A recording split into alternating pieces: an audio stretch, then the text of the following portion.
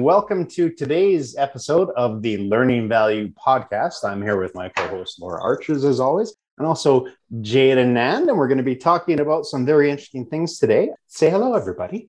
Hi there, everyone. We're so glad that you're listening today, and we're really delighted. We're going to be stepping into a different conversation, but what I love the most about chatting with John is that we just keep learning. And this is like our professional development, and we're just sharing it with you. So thanks for being here, and I'll turn it back over to Jade. Welcome, Jade. We're grateful to have you here today. It's good to be here. I know, John, it was very nice to meet you too, Laura.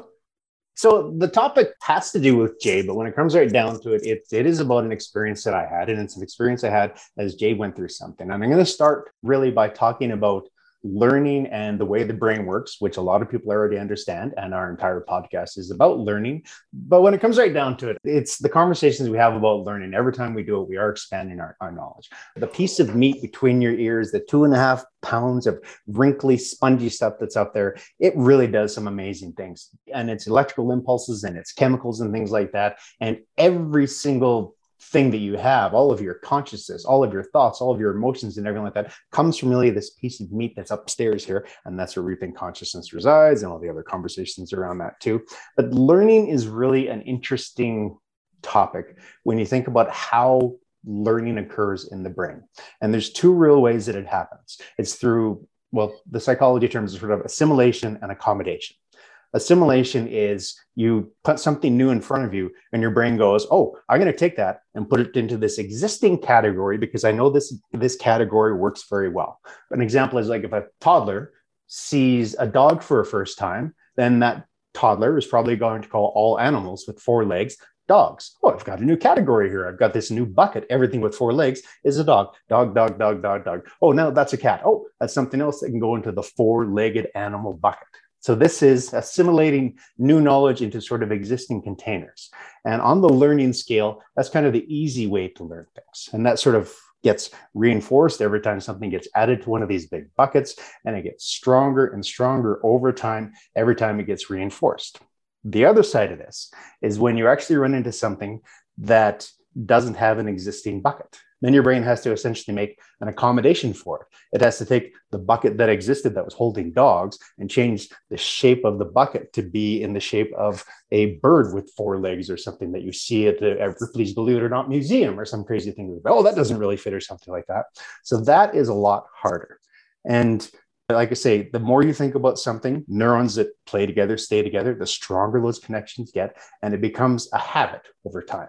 And it's one of the reasons why unlearning things like language or behaviors and things like that are so difficult for people, because you are reinforced every time you put something into the assimilative bucket, from the time you can speak through until the time you run into something that doesn't quite fit anymore. And another one of the reasons why it's easier for people who are younger to learn as opposed to people who are older. They're not quite set into the patterns as much, so they have a little bit more flexibility. So when a change happens that doesn't quite fit into your worldview, your mindset, or something like that, it's hard to change. Unlearning is hard. And, if you think about somebody who grew up in a family full of racists, just as a perfect example, maybe not a perfect example, just as an example, but you grow up thinking this is normal. You grow up thinking this language is normal. You grow up thinking this behavior is normal. You grow up thinking that all these people that you're interacting with that are part of this sort of similar thinking community, you grow up thinking that's normal. Then you go away to university or somewhere else and you go, whoa, those people are so backwards. What the heck is wrong with those kinds of people? I really need to change my thinking. I've had to do this 3 or 4 times throughout the course of my life. And when it comes right down to it, Jade, when you went through the change that I hope you'll talk about a little bit here, it really caused me to take some things out of my assimilation bucket and go, you know what? The language that I use, the pronouns that I use, you don't even think about when you're going to use this, that, the, but, he, she, we, they. That's not part of your usual conversation. But when things change, you sometimes have to go, oh, I now have to change the way that I'm using language. Here's another example that maybe isn't a popular example, but when I deal with some of the companies in the United States, I deal with the National Indian Gaming Association. So when you're down there, all these people that I'm dealing with refer to themselves as the Indians, and they use it in language, and it's fine and it's acceptable and it's a part of common speech. In Canada, we don't use that word anymore. We've really tried not to use it. For a while, Aboriginal was what we used, and now the proper term is Indigenous. And because I'd already changed my language a couple of times, I had no problem adopting that Indigenous because my bucket got squishy. The bucket was set in its way for years and years and years, and language changed, and my bucket got a little more malleable. So I was able to sort of make the change. And with Jade and with what you went through, which I'll ask for next to share to your level of comfort, of course, it really caused me to have to change the buckets a bit. And the struggle for me is pronouns. The pronoun use is something that makes my brain just go squirrely sometimes, especially when I don't have the right visual cues to reinforcement or something to remind me or something like that too. And if I spent a year and a half getting to know somebody like Jade in one specific environment and associate all of my behaviors with that specific activity, and then something happens to Jade, I'm like, oh, I don't know. My brain, what's going on? Okay, must try harder, must unlearn the past. It was so painful. So that is our topic for today. There's your introduction. I'm going to pass it over to Laura for some color, and then we'll go to Jade. How's that sound? Sounds great. So we're in the process of unlearning and finding those parts of malleability in our own brain function. So just want to make some space for us to unlearn and learn a little bit through your eyes, Jade. And as John suggested, sharing to the level of your comfort. You've gone through a big change in your life. Would love for you to kind of share that story in the way that best serves you in this conversation so that we can be thoughtful and sensitive. So please share your story about your change. I don't even know if I'm going to do this in chronological order, really, because there's what John experienced and there's little bits before that, but there's some unlearning that I had to do as well there. But just to start with, that sort of U-turns that people in the office had to do. Honestly, I felt just like leading all the way up to this, I didn't want to be an imposition. And when you do something like this, you can't help it. All of the terms that people use for each other, you just get to find out exactly how relational they are. Sister and brother. It's like you can make a change for yourself, but it tugs on every two-way attachment, whether you want it to or not. And, I didn't want to be an imposition, but this kind of got beyond my ability to keep a lid on as well. So I kind of felt in my head just before I was doing this, I apologize to all the people who are going to be put out by this because I know it's going to have some ripple effects. And I really appreciated how people came around on things because I know how automatic it is. I had to do self-talk on my own because you refer to yourself. Like if you cuss yourself out, like, oh, I slammed my finger in a cupboard somehow. Oh, what a silly, and you'll address yourself as something. And even those little terms had to get fixed. But in terms of even when you're talking about how you end up going off to changing, it's a matter of repetition. The people who were closest on my team who had to address me, 11 times a day, they got the pronouns first. They got that pronoun switch over first. That seems all about learning. And people who had never met me, that was no problem for them. They meet me for the first time. It's like, well, of course that is. The people who had the hardest time were the people who interacted with me occasionally, once a week or slightly less often than that. Because, you have your pattern in your head and you don't practice it. You don't take it out and air it all the time. That's a lot of mental effort that you don't really need to get into. So when it comes time, you have had, 3 opportunities to do something, whereas, a close teammate has had close to 80, and that makes a big difference. So there's that. As someone who's gone through a big change, obviously there's no comparison at all. Everybody has different versions of what big changes are in their lives. I did a full legal name change. And so my first, middle, and last name changed. I mean, it's been years, and I am still helping people as they adjust to the new name. People that have known me for like 2 decades are struggling, and some people have just opted out. They're just like, I'm not going to refer to you as your new name. Straight up, not going to do it. And heard the same from my family, not going to support it, not going to call you by your new name. We gave you that name. That's what we're going to stick with. But it's also like, this is my path, my journey, my change, and I'm doing it for me. So, but it took me just like coaching and gently moving people through it, because like, there's no point in me getting angry. It just disturbs my peace. And there's no point in being ferocious about it. Again, doesn't do anything for my state of mind. And so I get really curious, Jade, about, when you had committed to the change, what was the process that you went through? Because you were just talking about that unlearning. What was the process that you went through for yourself, for the people closest to you, and then for your network that you work with? Like, that's what I get curious about. So that's one of the things that I have an interest in. I do want to make a couple of comments about, Jade, about your introduction there, is that, it's not an imposition. Anybody can make any kind of a change to themselves that they want, because we are humans. If you're not changing, what the heck are you doing with yourself? And I honestly believe that if you're not learning anything, then you're dead. That's the only time you're not learning anything, and your brain is taking care of a lot of it automatically for you. So it's not putting anybody out or anything like that. It is saying, okay, we've got something new. Your brain is designed to do it. It's got this feature in place and this thing in place over here. One of them is easy and one of them is hard. This one's a hard one. You got to do it. And it's more not being put out. It's almost like there's a shining light where something new has happened. And as a learning guy, I'm all over that. I'm like, oh, I got to learn a new thing to do, and it's going to be a hard one. I got to figure out how to do it. It's been easier than trying to fix my slice of golf, but it's still not easy. And then the questions we have, Jade, and once again, we want to make sure that you're comfortable with this, but if you want to talk about wherever you wanted to start in your journey and what made you sort of pull the trigger to make it public for everybody that knows, and what the actual change was for you, and maybe just a little bit of the impact. And I can tell you that Laura and I are just fascinated by the topic. So, and the process, I think that's the piece for me, Jade, is you probably took a very, like, whether you're aware of it or not, you probably had a process that you were operating from. And so just unpacking that a little bit in that storytelling, because that's a big piece of the unlearning and relearning.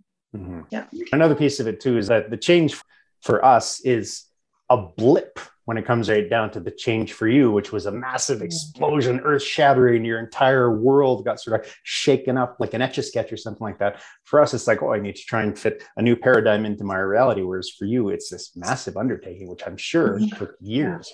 Well, it can also appear to other people to be really sudden. Like, it can seem like you just did this right now.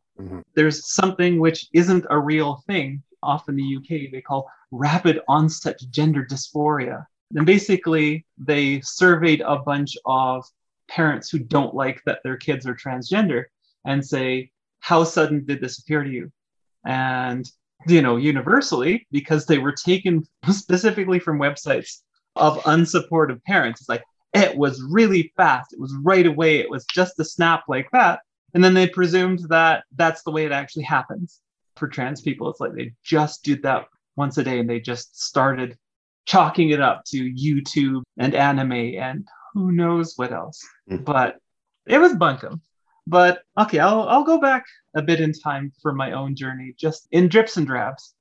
Some trans people know they're trans early. Some people don't figure it out for a long time. All of us know that something is wrong. It's a matter of how much definition we can put on it and how we react to it when it starts coming into our brains, because it'll tell us. Now, when they say in no uncertain terms, this was definitely in uncertain terms. It will tell us in uncertain terms that we're in the wrong place, that we're on the wrong team, that we're being kept on a team we don't want to. It feels like you've wandered into a meeting about entirely the wrong topic, and it's embarrassing to leave. And everyone else seems to be enjoying this conference topic, and you're not. And you're trying to pretend you are because you're getting bad stares for not appearing interested. As a little kid, I would not have been able to tell you that I was trans. I did a lot of things in retrospect. In change rooms, I would just hide under a big towel. And if you asked me what it was at the time, I would have said, well, I'm shy. And it's like, nobody needs to see that, and things like that. And I would do that on the way in. I would do that on the way out. I would try to muscle through it, but no, I have to do this. And just got more of an inkling as I got older. I was luckier than a lot of trans people. In the 90s was the era of Ace Ventura and what's the one with Hannibal Lecter in it? Silence of the Lambs. Silence of the Lambs. Yeah, even though they specifically said, it's like, Buffalo Bill says right here in the book, not trans, but that's going to be how the public is going to see this there. So a lot of other trans people, they saw that on screen. It's like, that's not me. And they tried to submerge themselves a lot. I'm pretty lucky. A lot of other trans people fought it. You can try to fight it, but you're not present in yourself. There's a lot of not being there for yourself, a dissociation, anything to just dull your ego so that you're not actually inside yourself. Me, I was lucky. I had the internet early. I had BBSs early. I managed, not a kink person myself, but I managed some forums on a whole bunch of different BBS. And it's like, oh, you know what? These kink people, they're kind of cute. They understand consent. What's a BBS? BBS. Oh my God. For the younger viewers, before the internet, you actually dialed things up directly. It would show up on your screen. You type in your name and password, and we actually used terms like lol in the 80s. And so, when that became popular on the internet, it's like, oh, wow, this is like 20 years old now, but people are using it. Oh, yay. I have to say, Laura, this is probably one of the first times I've gone, how much older than Laura am I? Because I was on bulletin board systems before the internet even existed. I remember the web crawlers and Lycos and all kinds of crazy things that go way back. Hey. Bulletin boards were really kind of the first wild west of the internet, too. It was a lot of fun. So I remember, just for clarity. Yeah. Thank God. I'm from that generation. I am that old, number one, but I just never referred to it that way. And I could just imagine people listening going, what are they saying? So I was like, I need to just refresh myself because I didn't actually participate. And to be clear, I didn't even own a television till I was 38 years old. So consider me behind the time. Honestly, that's fine. Thanks for entertaining me. So you were at the bulletin boards, and now? Yeah, at the bulletin boards, and I was able to dig in and find clues and things like that. I didn't find out about trans people properly until the 1990s with the explosion of, there was Usenet, which ultra nerds would have had access to before, but this was news groups. It was like Reddit before Reddit. There were things about transgendered people. It was alt sex transgendered, and it was a whole thing there. I can't remember. It was somewhere between 92 and 95 that started. And I was hooked. I was absolutely hooked. And I knew trans people back in the 90s. And I got to say that it was very cool. It was very cool meeting people back there. I knew quite a few. It taught me a lot about myself. But back in the day, it was essentially, are you dressing up or are you changing? Really, that was the only split they had there. And for so many of us, it's like, well, it's not really about the clothes, seriously. But I don't want to do anything to my body, or at least, I do, but I don't. I don't want the consequences of dealing with that. But yeah, I don't need to go this far. And when I look back in retrospect, the recipe for when trans people actually go off and commit to these things, even though they could do it theoretically at any point in their lives, what ends up is that almost every trans person I know waits until it's a crisis. Almost every single one. Because it's huge. It's huge and it's scary. You don't want to find out what family's going to say. You don't want to find out what's going to happen at work. I know people who have been fired for being trans, and they don't get told, oh, you're trans, we're going to fire you. They get laid off and not rehired, or they get told that they stole something that they didn't, reported to their licensing boards, anything to mess them up to make it look for cause. And that's for lots of minorities over time, really. very few people actively discriminate these days. But it really is that big. And there's also, if you're not at a crisis level, you do look at yourself and say, is it that bad? Is it that bad right now? Can I tolerate this right now? Can I tolerate this level of like not being myself? And you just take a look at the two paths down there. You say, it's like, well, that looks scary. I'm fine. I'm probably fine. I'm fine for now. And so you put it off until you check the paths the next time. It's like, well, this path is a little bit worse than it was last time I checked, but that one's still way scary and unknown.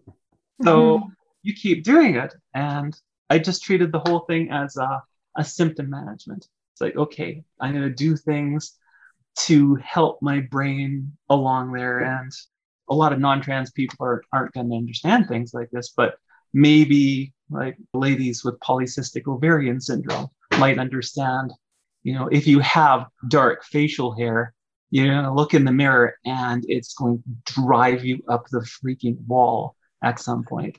So I got that lasered off 20 years ago. And yes, it hurt. It hurt a lot. And that's not a smell that I smelled until I got LASIK about 5 years after that. All the various smells of yourself cooking. Not very appetizing, strangely. No, I do have to tell you that I'm a farm kid from small town Alberta, a fourth generation Albertan, that kind of thing, which has a lot of impact on this conversation in general. But when I went to LASIK to get my eyes done, they zapped my eyes and like, oh, it smells like a branding right now. This is what it smells like at a cattle branding. I don't like that anymore. That's very cool. I did not know that smell. Yes. I know people on farms, but I've never had somebody on a farm go for LASIK and make the association. I learned something. I actually resonate with it for an entirely different reason. So I'm a Horitzite, and what you just described is something I can't laser it off. I can't do anything about it. It is what it is. So I have male features that I will never be able to deal with, ever. They will be there forever. And I've spent thousands trying to solve that problem. So like, I hear you as you're going through this process. And I also go, yeah, and you were trying to find a way to be authentically yourself while you were staring down both those paths. So you're living this life as a person just trying to manage the symptoms, because this one over here is really scary and big and unmanageable to a certain degree. That's how I'm hearing it. Yeah, honestly, what you described there, that's dysphoria right there, is that I am not enough myself. I'm too far out of me. I imagine that women who get mastectomies for cancer reasons, I mean, you see people, well, why would you bother getting a reconstruction after something like that? It's like, well, some don't. Some are like, no, I want a reconstruction because this doesn't feel like me. And you know it's not like 100% real, whatever it is you're doing, but that's not the point. The point is feeling kind of at home with yourself. You're kind of where you're supposed to be. So yeah, that was basically symptom management. And I thought, well, that was basically the last thing I could do, really. I knew about hormones back in the late 90s. I knew who I could see about them if I wanted them, but this is going to sound a little bit silly there. I didn't want breasts because it would ruin swimming. That was the big thing. It's like, oh, I can stand a lot of these other things, but it's like, no, I love swimming and I don't want to stop swimming, and I won't be able to wear a racer back. People or a rash guard, people will be able to tell. And I just didn't want that. I just knew, like, I thought, at least anyways, I would freak out when it got to that point. So yeah, essentially, that was my last gasp at dealing with something. When I was 31, I met someone very cool. We had kids, stuff like this. And, life was really good, but there's just this slow decline in the background of being able to manage stuff. And you get to a point where you're starting to feel like all your time outside the house is pretending. And you're only kind of safe inside the house. Like, it's just exhausting. It's like my gender batteries were running down and I couldn't recharge them anymore. So getting to age 47 there, and I probably let this go a little bit long.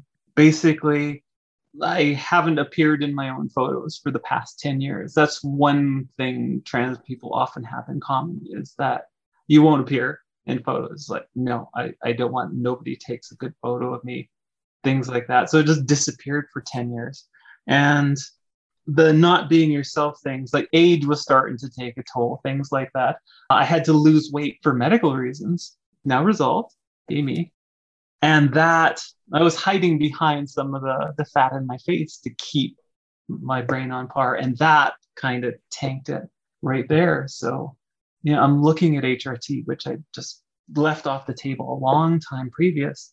Mm-hmm. And, even though I really had the good fortune, I would suggest this to anybody who thinks they even might be trans, is tell your future partner when you meet them. And I told my now wife on our second date. And I'm very, very, very glad that I did that. Mm-hmm. But even then, that's no guarantee. You don't necessarily know what's going to come. I'll just tell you now, it's kind of unavoidable in the long term, some of this stuff. And you can promise your heart out, but you may not be able to keep that promise just because age and time. Your authentic self comes out. Yeah. Well, basically, hiding it becomes too hard. Or time just slowly pulls you away from it and you just get tired. You really, really just get tired not being yourself. So, there's the trying to pop that question. It's like, I kind of want to try this. I think it'll really help. And I mentioned it when we were going off on one of our date days, and then it dropped from the conversation. I thought, oh, well, that's it. That's the end of the conversation. I'll see if I can tolerate this. But she brought it up. I thought it might have just dropped on the table. She thought about it and okayed it when we talked 2 weeks later. And I ran off to the doctor. We're very fortunate to be able to have informed consent. If you're in the UK, you're dealing with 4 years to be seen for the first time in a lot of places. Even here, if you go through a queue, it was getting up past 2 years. And when you're, like I say, trans people are usually at the crisis point when they come here. You can hold on to that a little bit with a promise, but it gets hard to think. It's an intrusive thought. It interrupts the stupidest mundane, what do I want on my sandwich? Bam. What was I thinking of? It's oh yeah, I was thinking about what I wanted on my sandwich. It's unbidden. You can't stop it. But yeah, I went in there, I tracked the doctor down in question. Going to that first appointment, I had to tell the front desk what I was there for. I had to tell the person taking me back there I was there for. I had to tell the person who was peeking in on me back there. And that's embarrassing. Oh my God, you don't know embarrassment. But that worked. The doctor was very nice. Had forms. Have your consent form there. And anyone who's not trans would look at this list and think, oh my God, I'm not signing off on any of these. Look at these horrible effects. I don't want that. They just get visceral willies from looking at that. Trans people are like, well, that sounds good. I'll sign off on that. It's like, yes, I've been investigating this hard for the past 8 months. Yes. I could practically tell you what all these things are. And sign off on that. Got my baselines. Found out, and it's not everybody who has slightly different biology, but I found out my progesterone is actually high, and he just peered at me after I got my baselines coming back. It's you on anything? But I am not on anything. Oh, okay. Oh, all right. Well, that's interesting. It doesn't have to be, but it's developmental biology. Sometimes it goes off the rails just in your head. Sometimes it goes off the rails. Yeah, and it just skips to a different track.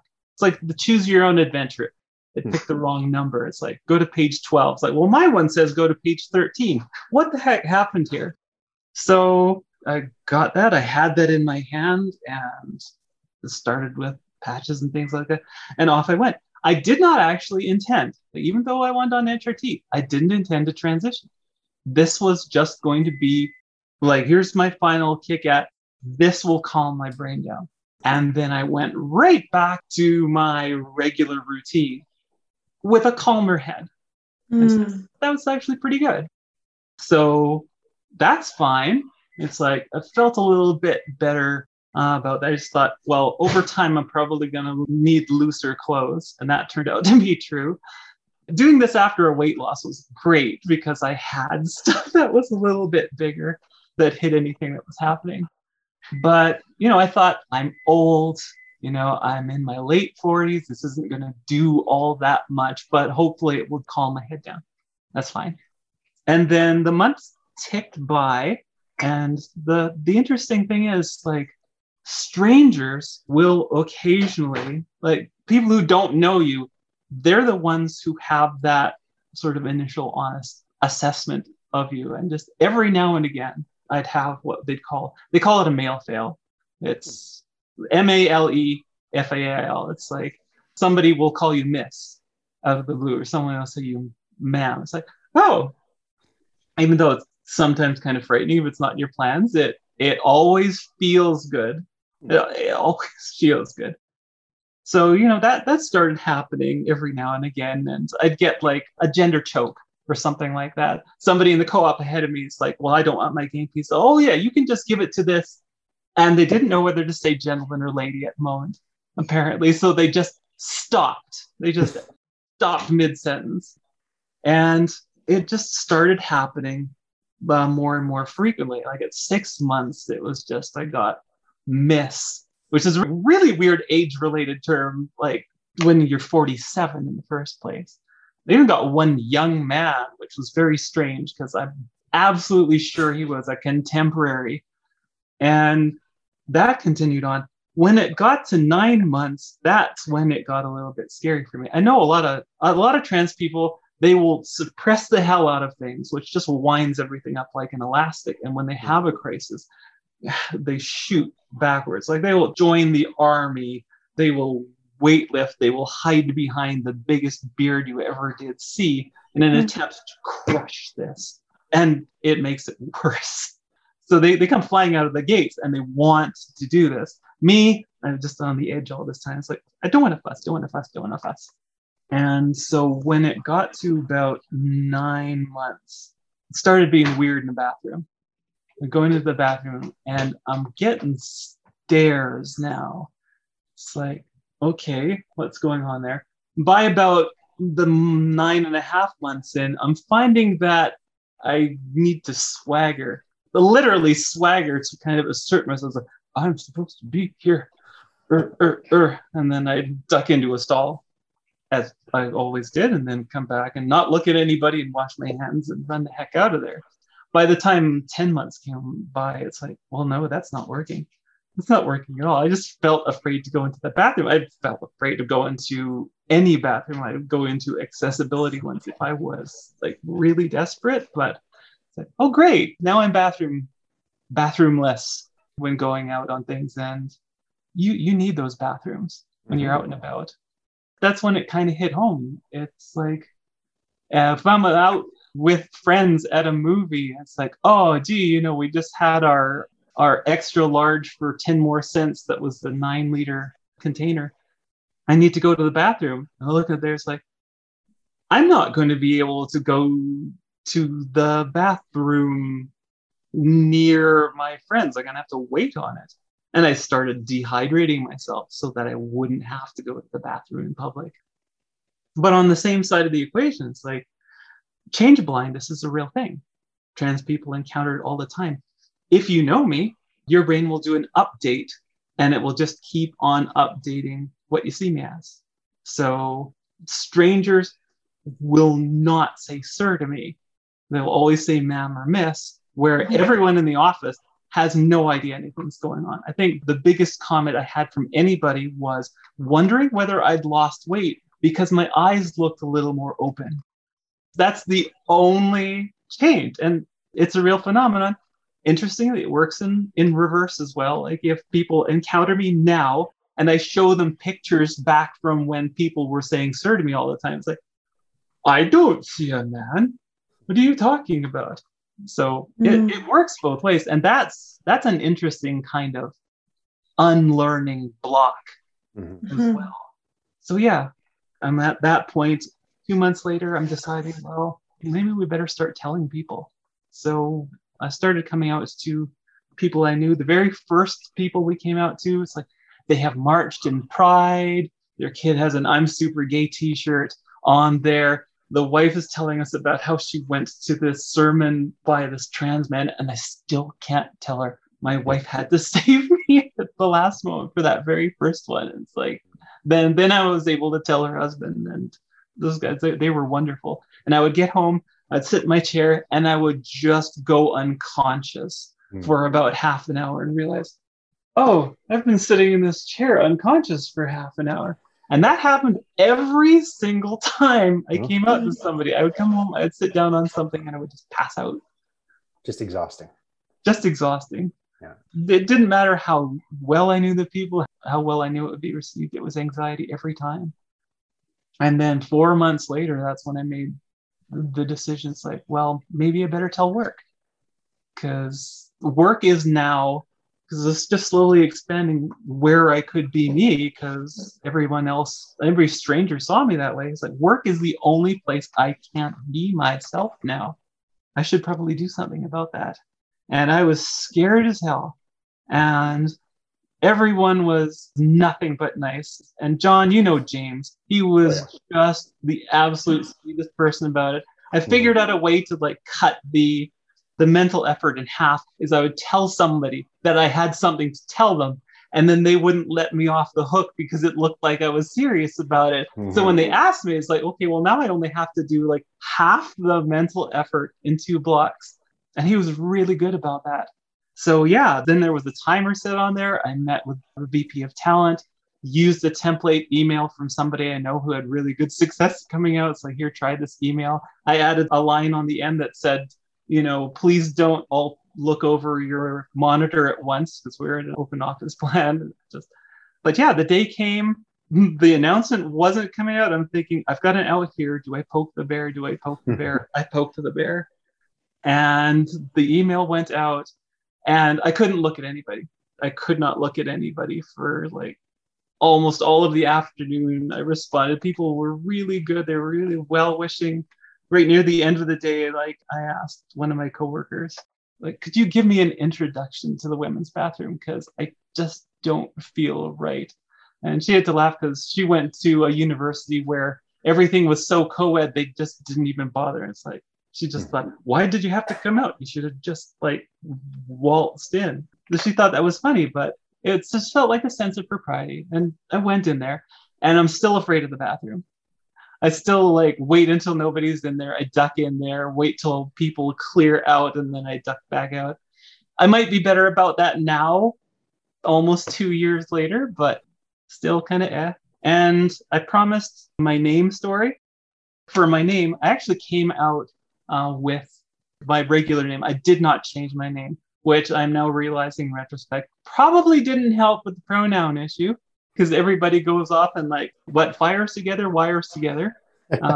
So anybody who said Richie, it's like, well, it would be automatically there. Even people who are good with my pronouns, if they started talking to someone else about me, the old pronouns would sneak back in.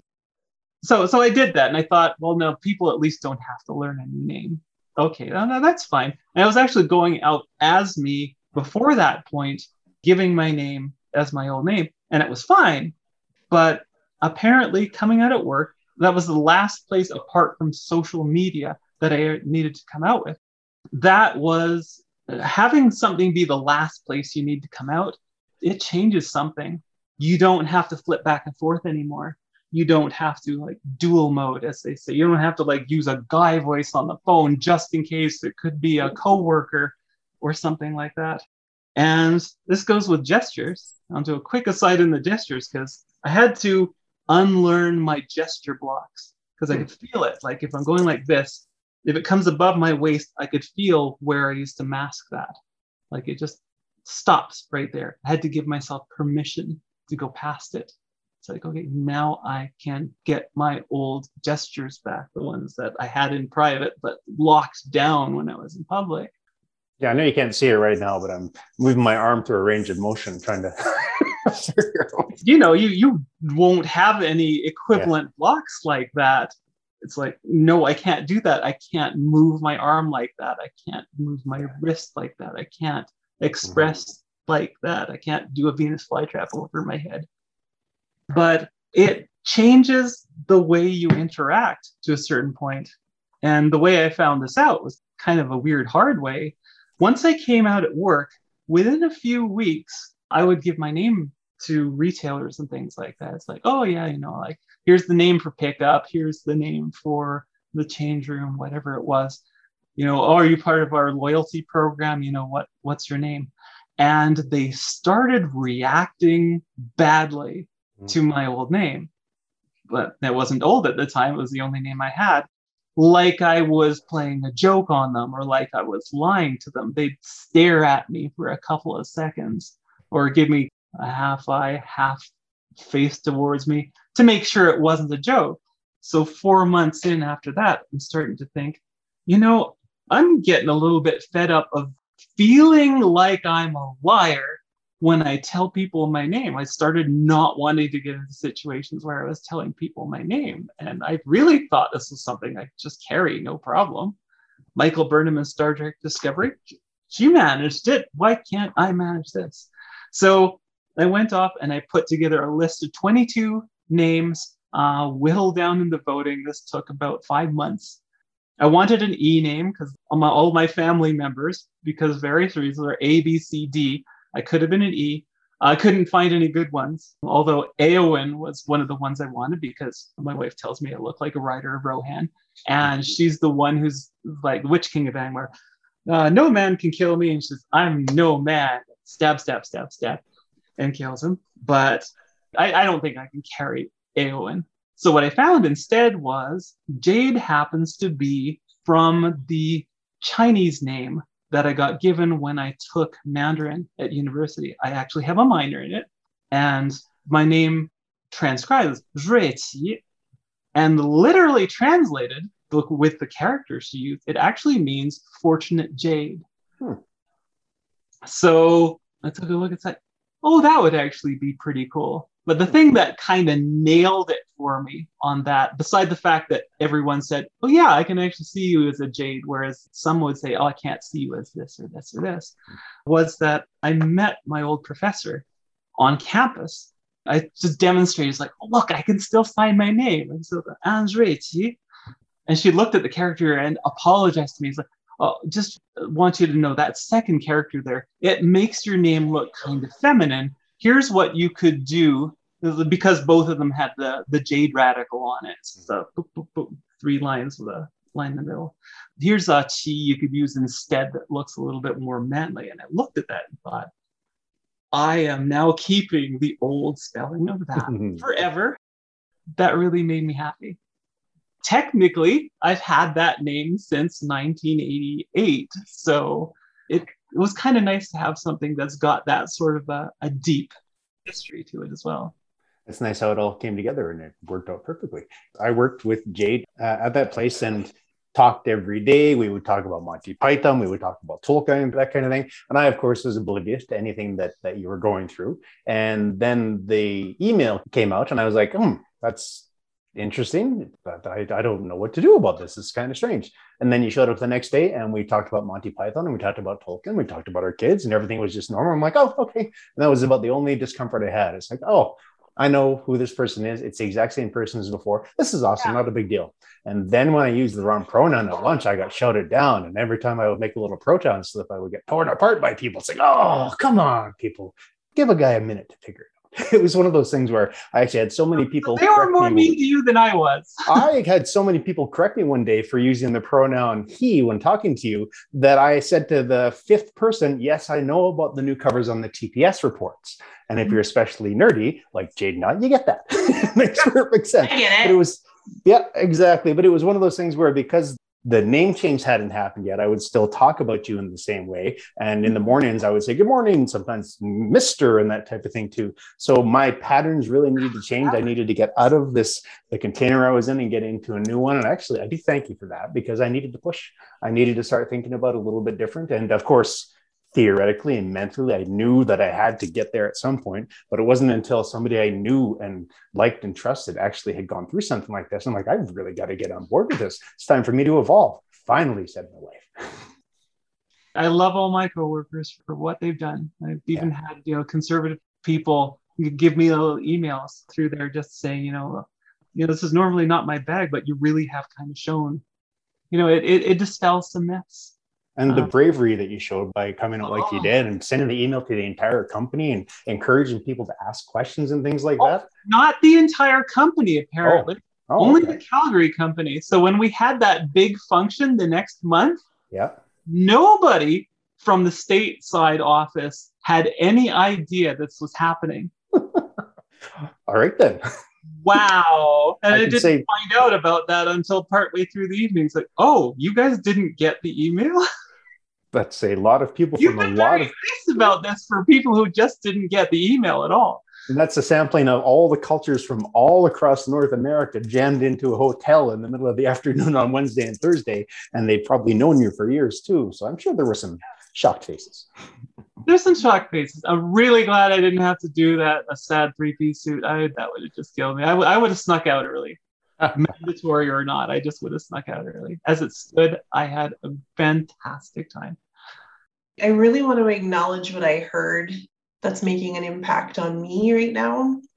And first, thank you for just being willing to share your story, your way. Makes a difference. Because I was listening to you and I was like, I take for granted how simple it is that I can go to the bathroom and know exactly where to go. And I feel comfortable 100% of the time in my skin. And what you gave me was a way to be able to relate to a level of discomfort and anguish, because that's what it sounds like. Over here, how I heard it was like anguish that you went through to finally make a very big change in your life. So you went through the mill to get to that position. And I think it's also kind of driven home the point. I've really struggled with the pronoun piece. I've struggled with the philosophy behind it. Why is it so important? You need to explain this to me in a way that I can understand. And I feel like you did that for me today, because I don't actually want someone, I don't want to have to ask questions about it, but I can see now why it's important. Yeah.